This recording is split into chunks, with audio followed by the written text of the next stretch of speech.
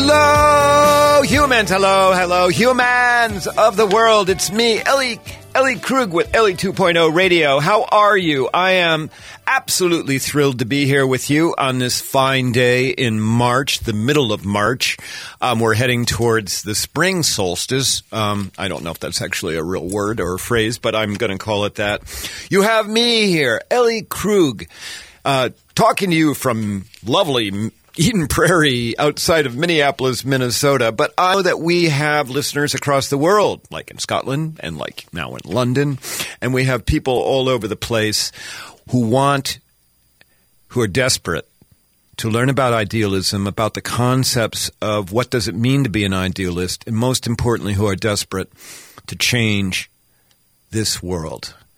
Because right now, we are in the midst of understanding that we are all interdependent. And what happens in Wuhan, China, ultimately comes back and affects everyone else in the world. We are. I don't want to be too negative here or too much of a Debbie Downer, but we are finding that right now as you're hearing my voice. And we're taping this on March 9th, and who knows what it's going to be like by the time you hear this. So anyway, on that very happy note, we have a really great show. The big interview is with Nick Alm from Mossier. Nick was here previously on the show. He is delightful. Particularly when you realize he's 23 years old and what he's been able to accomplish. And in my C block, I'm going to talk about my work. I'm going to talk about serendipity and trajectory. But let's begin with our featured idealist. As I said recently, one of the things I love about this radio gig, about this show, is that, like you, I get to find out about people, about idealists who I have no idea ever lived. And part of my reason for selecting this week's idealist is that it's Women's Month. March is. We're just taping the day after International Women's Day.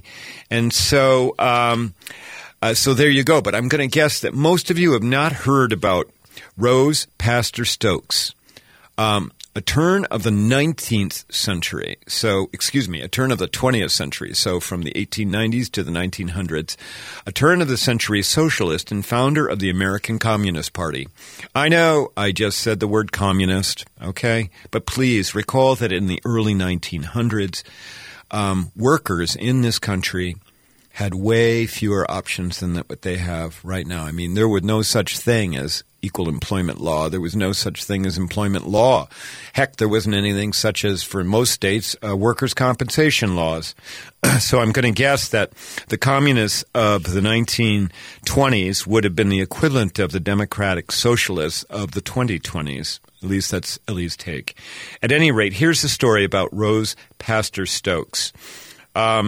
She was born in 1879 in what is today Poland. Her family is Jewish. She was Jewish. Within 3 years of being born, she and her mother and stepfather emigrated to London. Then, in 1891, at the age of 12, her mother, her stepfather, and a couple of other children at that point emigrated again to Cleveland, Ohio.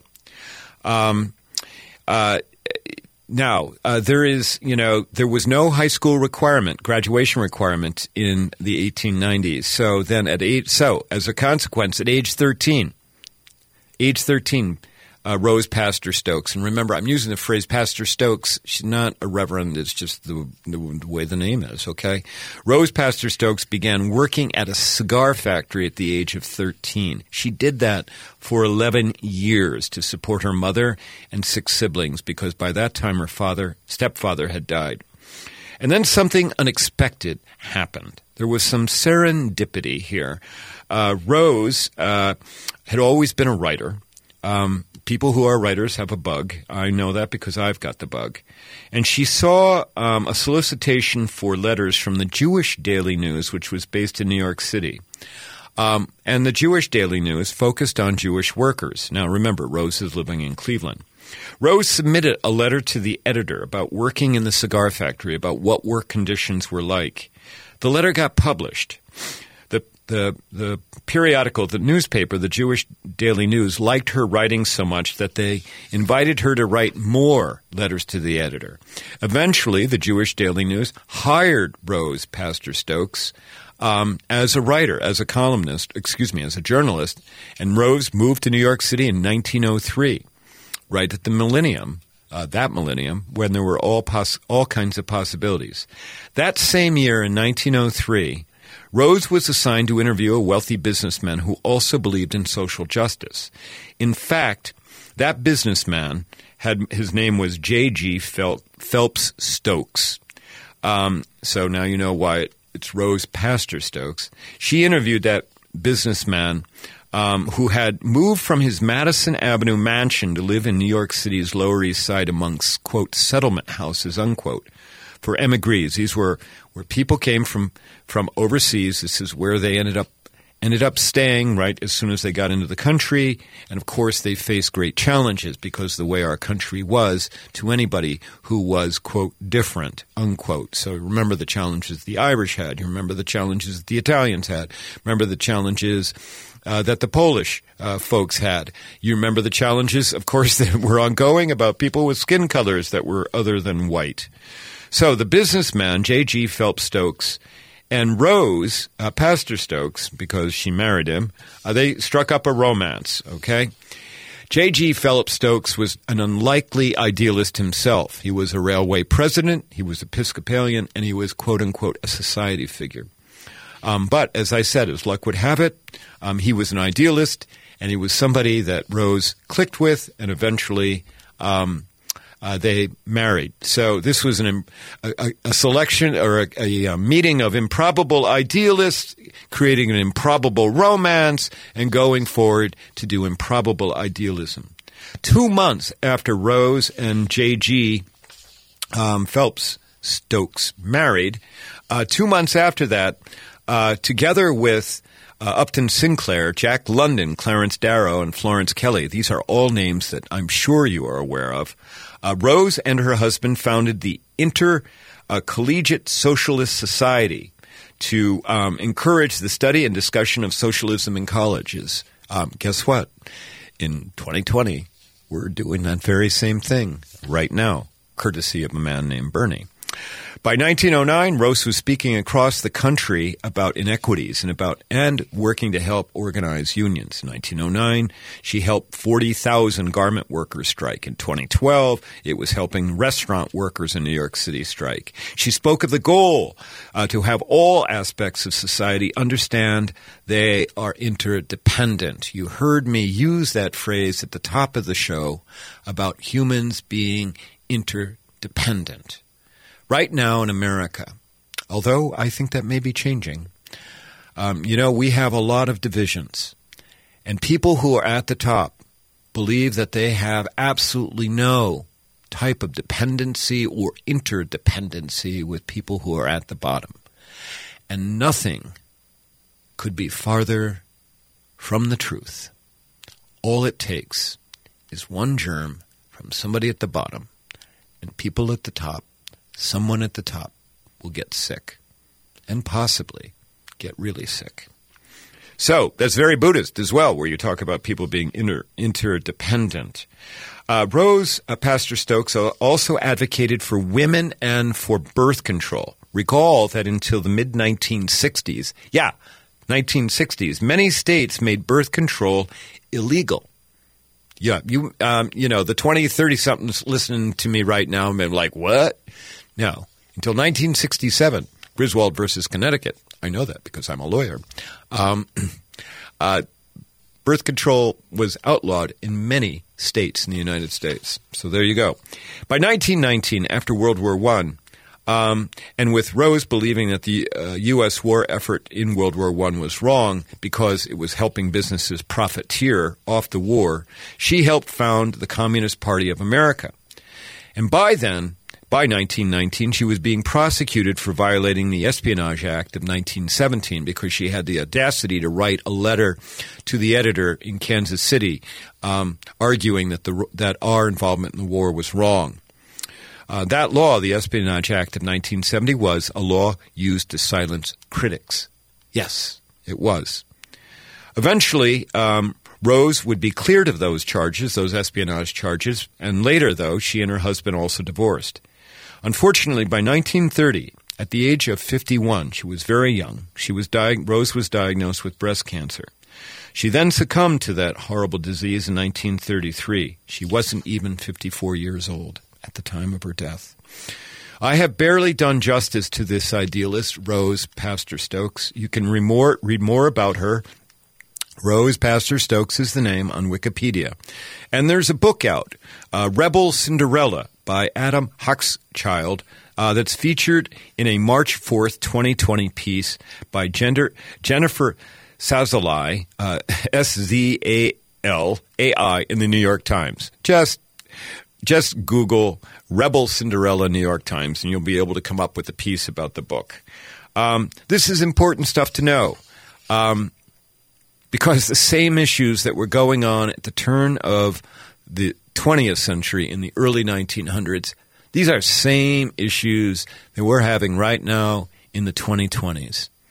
Yeah, what's that say? It says this.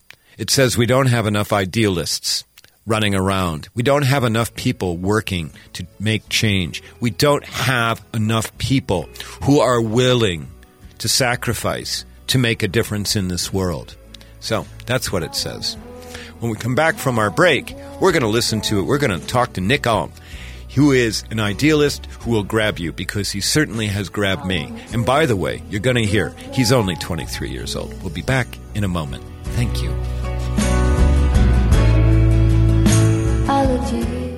Hi, Alex of Better Futures, Minnesota. Does your business or organization need janitorial services, lawn care, or snow services? Obtain a free, no-obligation estimate from Better Futures, Minnesota when you mention that you heard about us on AM 950. Our supervised, hardworking, and affordable crews will handle your interior and exterior building and property maintenance needs while you help men in your community transform their lives and walk on a positive path to success. It's a win-win. To learn more, go to betterfuturesminnesota.com under Business Services. Brending Electrolysis on Grand Avenue in St. Paul has been a leader in permanent hair removal for people of all skin types and backgrounds for over 30 years, celebrating diversity and priding themselves on finding the right treatment plan for each client's individual needs, regardless of race or gender. Services include electrolysis, body waxing, facials, microneedling, and permanent makeup. Book your 60-minute complimentary consultation, including a 15-minute treatment today, for beautiful, lasting results. Visit brendingelectrolysis.com.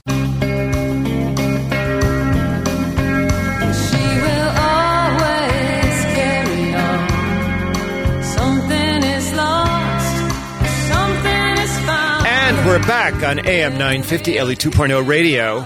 So, do me a favor and read up about Rose Pastor Stokes.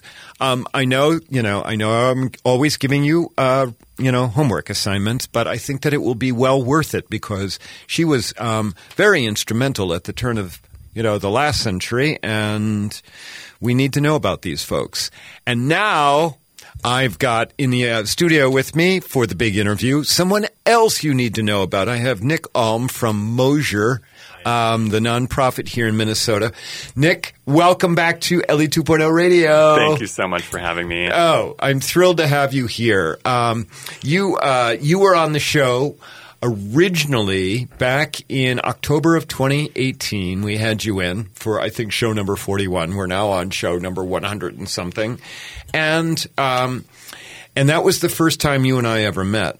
And in the time since then, we've developed actually a friendship. And you were so kind. There was a video done about me for an award that I got last year, and you were so kind as to actually be on that video to spew all these things about Ellie Krug. And so I was very grateful for that. Thank you. Absolutely. It was easy. All right. So let's get everybody back up to speed about what Mossier is, because we do actually have new listeners. We have listeners from overseas as well. Awesome. Believe it or not, it's an international show, Nick. Okay. I need to tell you that. And so what is Mossier? What's the origins, and what is your nonprofit's purpose? Mm-hmm. So the Mossier Social Action and Innovation Center is a 501c3 nonprofit organization based out here in Minnesota, focusing on advancing LGBTQ employment equity, locally, nationally, and globally. Kevin Mossier was a Minnesota entrepreneur in the 80s. He started a company called RSVP Vacations. Most people don't know that the gay travel industry was born here in the 80s with Kevin's company, and his foundation funded our initial startup costs in 2016, and we named it in honor of Kevin and his work to bring LGBTQ employment equality around the globe. Okay. Now, he has passed away. Is that right? In 96, he passed away. Okay. Yep. All right. So you named it. You named it after him. You've gone and so when you talk about employment equity, what does that mean, and how does that make you different than, say, like Outfront Minnesota, or the Human Rights Campaign, or something like that? Yeah, our focus is specifically on looking at how LGBTQ people work towards getting safe, dignified, and living wage employment in a variety of different contexts. And so in the United States, that looks like working for an organization that has the right policies in place, that has the right benefits, where our community does not feel like we have to be in the closet at work. 46% of our community is still in the closet at work in the U.S. Well, and part of that is because we only have legal rights in what? For lesbian and gay people, legal rights in 24 states or 26? 22. 22? Yeah. Okay. All right. And LGBT and transgender people, which I am, we're down at that number as well.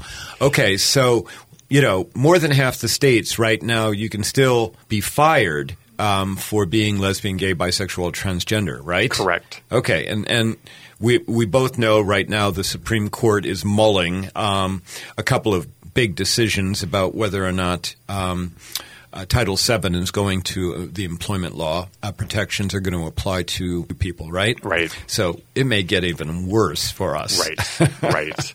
Okay. All right. Go on. I interrupted you. No. So, and it is, and I think a big piece of homework, if I can throw that out, is for if you are an employer, if you do work in HR, is to look up and read about the implications of those Supreme Court decisions. I tell people that even if things don't go our way in June, it's really frustrating to have your existence debated on that kind of level at the Supreme Court. So it's going to be a difficult time for your LGBTQ employees. Well, we should also make sure that folks listening right now in Minnesota, and in maybe Iowa or some other states where there are existing statewide protections, even if the Supreme Court rules adversely, right, it's not going to affect protections here like in Minnesota. Right. Okay. All right. Right. Totally. All right. Go on. What else are you doing then? So what we've devised here in Minnesota, we have our Big Proud to Work Minnesota initiative, and that is a big conference in June, and it's a big career fair in June 25th and 26th of this year. And what we decided that we needed, and again, getting back to how kind of we differentiate ourselves, is workplaces of all kinds, both nonprofit, government, big Fortune 500s, and small law firms. Everybody needed this conversation, but most people weren't getting out to the big national out and equal conferences and things like that. So we said we wanted a statewide initiative focused on LGBTQ workplace equality. That's multi-sector. Here in Minnesota. Yep. Multi-generational. Is something that we really need, with 19% of Gen Z now identifying as queer in the workplace. Part of our audience just kind of red light went up when you said the word queer. So totally. Can you define what queer means and why is an acceptable phrase? It's a phrase I use as well, but go on. Well, and it is certainly a generational thing. I believe the queer term is being reclaimed by a new generation. And the queer umbrella, simply, in my opinion, in my definition, is that it refers to anybody who is outside of the gender binary, anybody who is outside of sexual orientation. Right. So it's I think a less descriptive term to say that you are not heterosexual and not cisgender. Okay. Yeah, cisgender would be people that are not transgender. Correct. Okay. Yes. Okay. All right. So all right. So go on. So we have almost 1 in 5 of our Generation Z people. That would be our people that are what, in their teens up to 25? Yeah, 24. 24. I think is the oldest. Yep. So that group, 1 in 5 of that group is like, hey, you know what? I'm going to be who I am, whatever that might mean as it relates to gender or sexuality. Right. And we're going to just be having, quote, more and more of those, quote unquote, those people showing up in the workplace. Exactly. And law firms. I mean, I just talked to a law firm last week about having a non-binary summer associate coming to go work at the firm, and they're like, Ellie, what do we do about this? And I'm like, non-binary would be people that don't identify either as male or female, they just identify as human. So, for my, I'm a lawyer and top of everything else, so it's challenging my profession. So, okay, all right, go on. It's challenging all workplaces. All right, so you have the Proud to Work conference coming up at the end of June that Mossier is putting on. Right. And this is what, the second year or third year? Third year. Third year. Now, well, we're going to have to take a break in a second, but in the third year, and I want to come back and talk about this. Nick, you have built this thing from like what? It was like a meeting with a bunch of, half a dozen people to how many people? How many sponsors do you have, and how many people are coming in June? Yeah, about 20 sponsors. 20 sponsors. All, Fortune 500 and government, and then we're expecting close to 400 people. 400 people. And what did you have 3 years ago? How many attended? About 50. All right. Well, audience members, you're hearing me speak with Nick Alm from Mossier. He's the executive director of Mossier. And the statistics you just heard are phenomenal. But I think you need to put it further in light because you need to know that Nick is only 23 years old and he's accomplished so very much in such a short time. Nick, when we come back from our break, I want to talk more about your work at Mossier. Okay? Awesome. All right. And listeners, you're listening to me, Ellie Krug, on Ellie 2.0 Radio. If you like what you hear, visit my website at elliekrug.com. Email me at elliejkrug@gmail.com. I'd love to hear from you. You may, in coming weeks, have plenty of time to be listening to the radio. So, all right, we'll be back in a moment. Thanks. Did you know there's deconstruction funding available now for homeowners and contractors in Hennepin County? If you are embarking on a remodel or teardown this year, consider hiring Better Futures Minnesota's deconstruction crews instead of demolition. By taking a house or building apart by hand instead of destroying it with heavy equipment, the materials can be reused or recycled instead of going into the landfill. It is much more cost-effective and is a carbon-neutral solution. Go to betterfuturesminnesota.com and look under Business Services to learn more. This is Ellie Krug from Ellie 2.0 Radio on Mondays from 7 to 8 a.m. Many listeners know that I founded Human Inspiration Works, LLC, which trains on human inclusivity and on how to be welcoming to diverse humans. Today, organizations of all sizes find that they need to train team members on diversity and inclusion. I can do that. Many say that my trainings change the way they see the world. I'd love to help make your organization more welcoming. For more information, go to humaninspirationworks.com. Thank you. How long till my soul gets it right? Did any human being ever reach that kind of light? I call on the resting soul of Galilee. And we're back on Ellie 2.0 Radio on AM 950. Before we took our break, we started speaking with Nick Alm from Mossier. Nick, we do need to make sure that everybody's aware that not only are you and I friends, but I spoke at the conference last year, the Proud to Work conference, and you're going to have me back again this year, right? Yes, all right. So we just want to make sure in the interest of total transparency here, okay? But I'd have you on the show even if I wasn't going to speak again this year. So, all right. Now, before we took our break, we were talking about how you, as now a 23-year-old, but started being the executive director of Mossier when you were 21? It was really 19 is when we got going. When you were 19. Sorry, I had that wrong. Yeah. Okay. 21, I started doing it full time. Okay. Yeah. At 19. Yeah. How did remind us how you landed into that? Yeah. So the first person I ever met professionally who was openly LGBTQ and over the age of 25 was Charlie Rounds, and Charlie became my mentor through an internship that I got in school. And Charlie had... This was at the U. This was at the University of Minnesota. Right. Charlie had been traveling globally exploring economic empowerment and human rights issues in the LGBT space and really trying to figure out what is the role of business and LGBT human rights and how do those work together. And so we connected, and what was supposed to be a 3-month internship turned into getting incorporated 6 months later, building a board of directors, fundraising, the Kevin Mossier grant. It just kept growing. Okay, well, but this is no easy task. I mean, I ran a nonprofit for 5 years, and I walked into a situation where it existed on paper and they had the money in the bank. You had to build this. Right. So you're 19 years old. you're essentially taking something from scratch, okay? And in that time, in 4 years, okay, you've been able to build, going from a budget of what, $0, right, to what's your budget now? About $300,000. $300,000, Nick. Going from you being a volunteer to then part-time to now you are full-time, right? And you start out with no help, right, other than your board, of course. Right. Boards are important, but you had nobody on a day-to-day basis, right? Correct. And now you have... 1 full-time employee. Yes. 2 interns. Yes. Our board is about 15 people now. And then we work with a variety of contract consultants. So when we go on site and do one-to-one coaching, we have a number of people that we work with. Nick, you're just warming my heart so much. Thank you. And let us again remind the audience that you are 23 years old. Okay. Now, before we go any further, if somebody wants to read about Mossier, learn more about it, and maybe even contribute, where should they go? How do they do that? Yeah, it's really easy. Mossier.org. Spell it, please. M as in Mary, OSSIER.org. And we just launched a new site. So hopefully it works. Okay, with a Donate Now button. It's right in the upper right-hand corner. Okay, all right. Well, so look for that, listeners. And listeners, listen. You know, I have a lot of idealists that come on the show. I have a lot of people that are doing good in the world.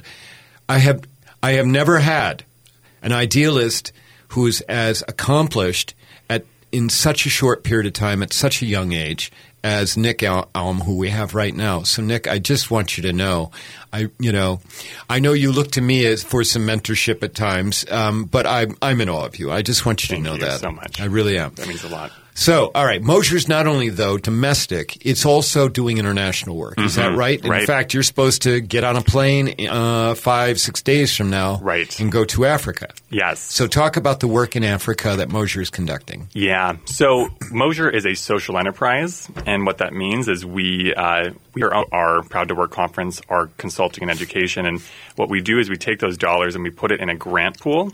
And that grant pool goes to the 70 countries where it is still illegal to be LGBTQ. We provide... Some of those countries punishable by death. Yeah, about 8 still punishable by death, and a few more that are trying to pass those laws right now. Yeah. And in those countries, you can't get a job, period.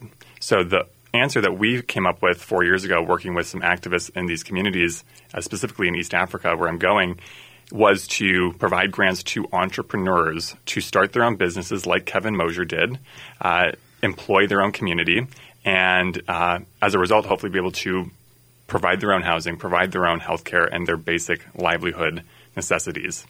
So that is the focus of our global initiative. Okay. And how many times have you been overseas as part of your work here with Mossier? This will be my second time. Okay. Okay. And you are also you have collaborations with other organizations. For example, there's A Light here in town. Yes. A Light works with refugees. Is that right? Okay. Yeah. We are looking specifically at the LGBTQ refugee crisis in Kenya with A Light. Okay. All right. So you're going to go to Kenya at the end of this week. Yep. And then what other country, or are you just going to be in Kenya? I'll be in Uganda for a few days. Oh, my God. We have 2 projects there. Okay. And be careful in Uganda, will you? Absolutely. Okay. Absolutely. And then I will be going to the refugee camp where we work. It's about 2 hours outside of Lodwar, would be the closest city that people would know. And then I'll spend a week in Nairobi meeting with activists and looking for additional organizations that we want to support. Okay. Well, Nick, this is just incredible. It's an incredible opportunity for you. So, all right. So let's last time I had you here, we talked about what made you an idealist. I mean, you are absolutely an idealist. And so I've got a couple of questions for you. One, remind us, please, about what made you an idealist. And then secondly, since you and I had that conversation in October of 2018, have you been keeping your eye more aware of other idealists that you're coming across? And are you even, are you using that word idealism? Because I'm a big believer in rippling from one human to another. So what made you, remind us about what made you so idealistic? There's a lot of things, I think. First of all, I have a really I have a nice story. I have a privileged story. My story as an LGBTQ person, as a non-binary person, my experiences I've had with my family, the education I've received, the opportunities I've had has put me in a really unique position to impact other people. And I knew I kind of had an epiphany when I entered business school. I knew I had in many ways landed in the wrong spot. Did not feel that was kind of putting me in the flow of my life, and knew then that I really wanted to have a career focused on impact. And I would take impact any way that I could get it. I knew I wanted to work internationally. I never thought LGBTQ rights, human rights, was going to be my avenue. But me and some other folks, we co-founded the University of Minnesota's first LGBTQ and business-focused student group when we were students, and 150 people showed up to our launch event. This was October of 2016. Okay. And before that, we thought we were the only 5 queer people in the school, right? In the business school. In the business school. And to see so many people come out saying, oh my gosh, I've thought about this for so long. I can't believe our school isn't talking about it. I can't believe the business community isn't talking about this. About LGBTQ people and empowerment. That, and I think in general, people of difference in the working world. Okay. I worked for the Career Center in school, and in that Career Center, about 75% of students came into their career coaching appointments saying something to the effect of, I'm just not the typical business person. White, black, gay, straight, you name it, across the gamut. And so I knew there was an opportunity, and that was kind of I just started to ask questions. And it led me to this internship where I met Charlie, which led to Mossier, and it's really been kind of this again, this snowball that just kind of keeps going. But it's not a given that you grow up in a privileged background that you would want to make a difference in the world and that you would want to change it. I mean, did you have some kind of experience as a younger human, or was there a role model for you? What was it? You know, I would say things really changed for me in about 5th grade. Okay. Mr. Tash was my teacher for 5th and 6th grade, and he was the one who told me that, you've got potential. We're born to do something really amazing. Really? Yeah. Okay. And I really think that was when it changed for me to around 10, 11. I always had a feeling that there was something important that I was supposed to do with this life. And I think Mr. Tash he awakened me to that. And, from there it was getting involved in student council and local politics, and then it evolved into other advocacy groups. And that was, I would say, in the midst of being bullied, for letting my girlfriends put makeup on me on the bus, in the midst of that physical and mental kind of harassment that I experienced as a young child. The way I got out of it, the way I coped with it, was this belief that I was going to get out of there, and that there was a high calling on my life that was bigger than being teased on the school bus. So that has carried me all the way to this present moment. I have and Nick, I have no doubt that we will continue to hear about you for coming decades, okay, that there are big things, obviously, in your future. And listeners, I think that one of the takeaways of what Nick just talked about is empowering young humans, letting them know that, first of all, they matter, that they're worthy, and then letting them believe that they have the potential to go do something. I mean, that's pretty basic, but we miss that with so many people, don't we? Totally. So now, okay, you're an idealist. I don't know if you go around describing yourself as that, but you are. I do. You do? I do. Oh, I love that. Makes me feel hopeless good. Idealist?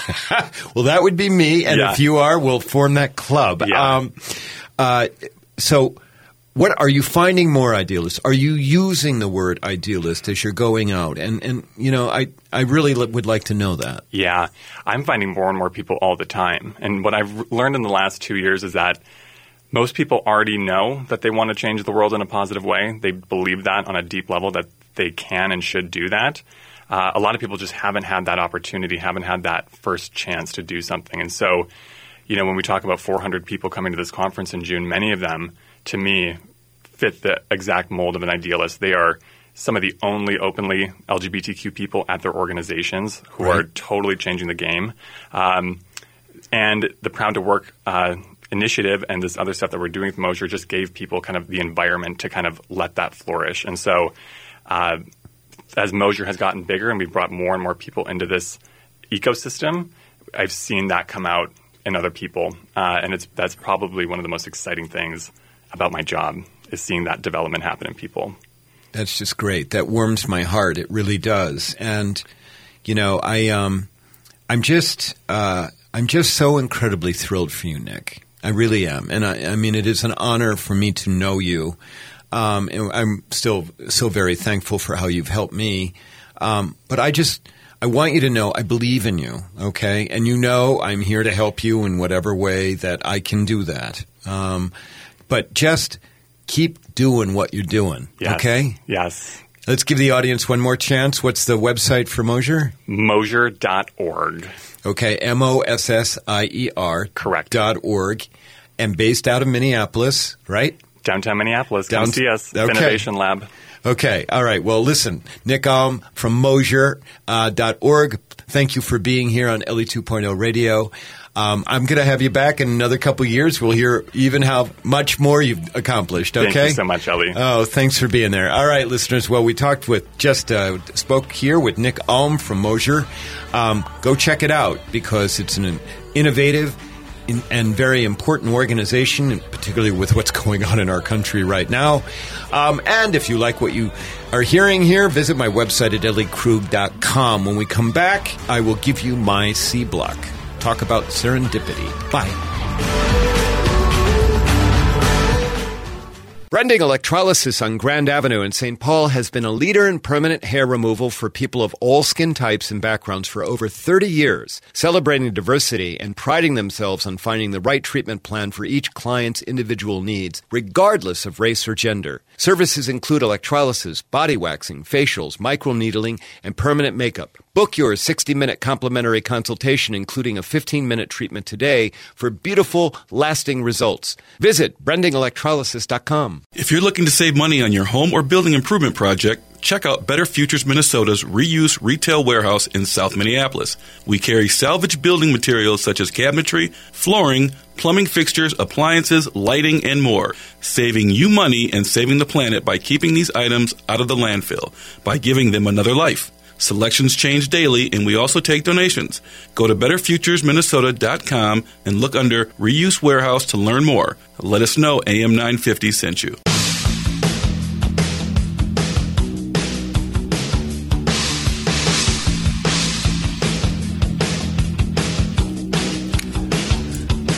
And we're back on AM 950, Ellie 2.0 Radio. Okay, Nick Alm. Yes, young man, I know. I've been harping at that, but you know what? I'm harping at it because we've got some young listeners to Ellie 2.0 Radio. And we also happen to have older folks who have young people in their lives. And you know what? You can do it. You can do it. You're young. You're listening to me right now. You can be an idealist. You can go out and you can change the world. And for those of you who are older but know of younger people in your life, you can empower them. Just like Nick Alm got empowered in 5th grade by a 5th grade teacher. So, all right. Now we're in my C block where I talk about my work as an idealist. And I've been using the phrase serendipity here because I was struck by how Rose Pastor Stokes fell into serendipity because, you know, all she did was send a letter to the editor at the Jewish newspaper in New York City, and before she knew it, she was writing for the newspaper, and then before she knew that, she met her husband, and before she knew that, she was out speaking across the country. This was a girl who had been, you know, a cigar factory worker from age 13 to 24, okay? And within 5 years of that, she was out speaking across the country about changing work conditions. So this is about how serendipity can change trajectories. And I'm also reminded at one point, I don't know, over a year ago, I talked about Rachel Maddow of MSNBC who got her start because on a whim she entered a contest to be a guest host on a Western Massachusetts radio station, and boom, now she's one of the most respected people in broadcast journalism. So for me, here's my story, my serendipity, okay? You know, I'm a writer, And last week, I spent several days sitting and working on my second book. I know I've talked a lot about the second book, but boy, did I get the bug last week. And I've moved from a bunch of words, like 70,000 words that are okay quality, to now I have 5.5 chapters, 5 1/4 or third chapters that are good. They're at what I call the 90 to 95% level. Okay? And so, but I did not get my break to write without serendipity. All of it goes back to 2010 when I was newly out as Ellie Krug. I was newly out. I transitioned genders socially, not surgically yet. But in 2010, I began writing for a monthly LGBTQ publication in Iowa named Access Line. And it all happened because just by luck, I sat next to the editor of Access Line, a man named Arthur Brewer. I sat next to him at it was some kind of a outdoor festival where you could table, where you could have various tables. It was a women's festival in Iowa City. The Access Line table was next to a table that I was staffing for an LGBTQ organization that I had been on the board of. And so I strike up this conversation with Arthur Brewer. I find out that he's the editor of this publication called Access Line. I was well aware of what Access Line was. I did not know Arthur was connected to it. And I ended up asking Arthur if it would be all right if would he consider a column by me, a transgender person, for Access Line. This was very early in 2010, before most transgender people were visible. Arthur said, okay. He said, give me a draft of something, and it's got to be 1,000 words. So I sat down and in longhand, because back in 2010, I know you'll find this extremely odd and surprising, but early 2010, I didn't even know how to cut and paste. Sorry, I didn't grow up with computers. Well, I did, but they were the size of small trailers at my high school. And there was the computer lab that, you had to get special access with, and, they had punch cards. So I didn't grow up learning how to operate Windows. So I sat down in longhand and I wrote out a column, and of course then I typed it up. I sent it to Arthur, and his response back was, not good enough. Try again. I'm like, okay. So then I revised that column, the original, spent some more time on it. I sent it back to Arthur, and Arthur's response was, not good enough. Try again. So then I'm like, oh boy, maybe I'm not a writer. Maybe this is way too much work. Maybe I just don't have what it cuts. But so I started working on the third revision, and I recall sitting on my bed. At the time I was living in Iowa. I recall sitting on my bed on a Monday night at 8:30 at night. I was beat. I was tired. This was after a day of me practicing law, and I was darn frustrated. But I really pressed myself as I sat on that bed. I told myself, try harder, Ellie. And then I did what I've come to do many times since, and that is I started thinking differently. I started trying to use my imagination about what would grab a reader, but at the same time that would be snappy and that would be important to read, that maybe would touch people. And somehow popped into my head was this phrase, quote, my name is Ellen Krug. It has taken me more than 50 years to be able to write that, unquote. That was the start of the piece revised, number 3. And then I did other things to rewrite the piece, and I sent it to Arthur. The word back from Arthur was this, good. And so I was published in early 2010 for the very first time in Access Line. I went on to be an Access Line contributor for, I think, close to 2 years. And doing that gave me the credibility to then approach Lavender Magazine in 2011, once I had moved to the Twin Cities, to ask Lavender if it would be okay. Would they like me to write for them? It took some time to convince Lavender I was worthy.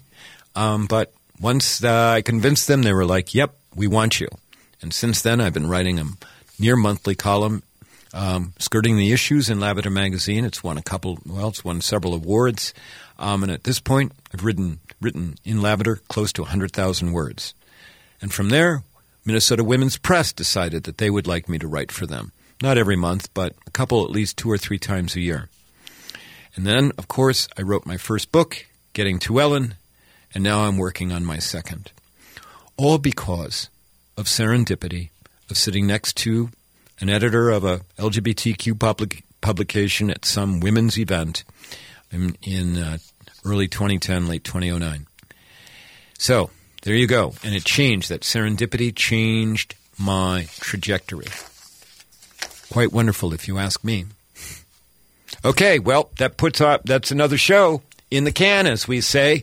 I need to give a big thanks to our sponsors, Brending Electrolysis. Let Bev know that I sent you because she does incredible work. And our other sponsor, Better Futures Minnesota, which gives people a second chance. We could use more sponsors, so please reach out to me. If you have a business, you like what I'm doing, it's really important that we have sponsors. So I'd love to hear from you. A big thanks to my producer, Brett Johnson. Brett, you are the best. You are. And to my listeners, please, if you like what you hear, visit my website at elliekrug.com. Follow me on social media. The handle at Twitter is at EllieJKrug. The handle on where else am I? On Twitter. Instagram. on Instagram is at EllieJKrug. All right, we'll be back in a month. No, not in a month, in a week. Bye-bye.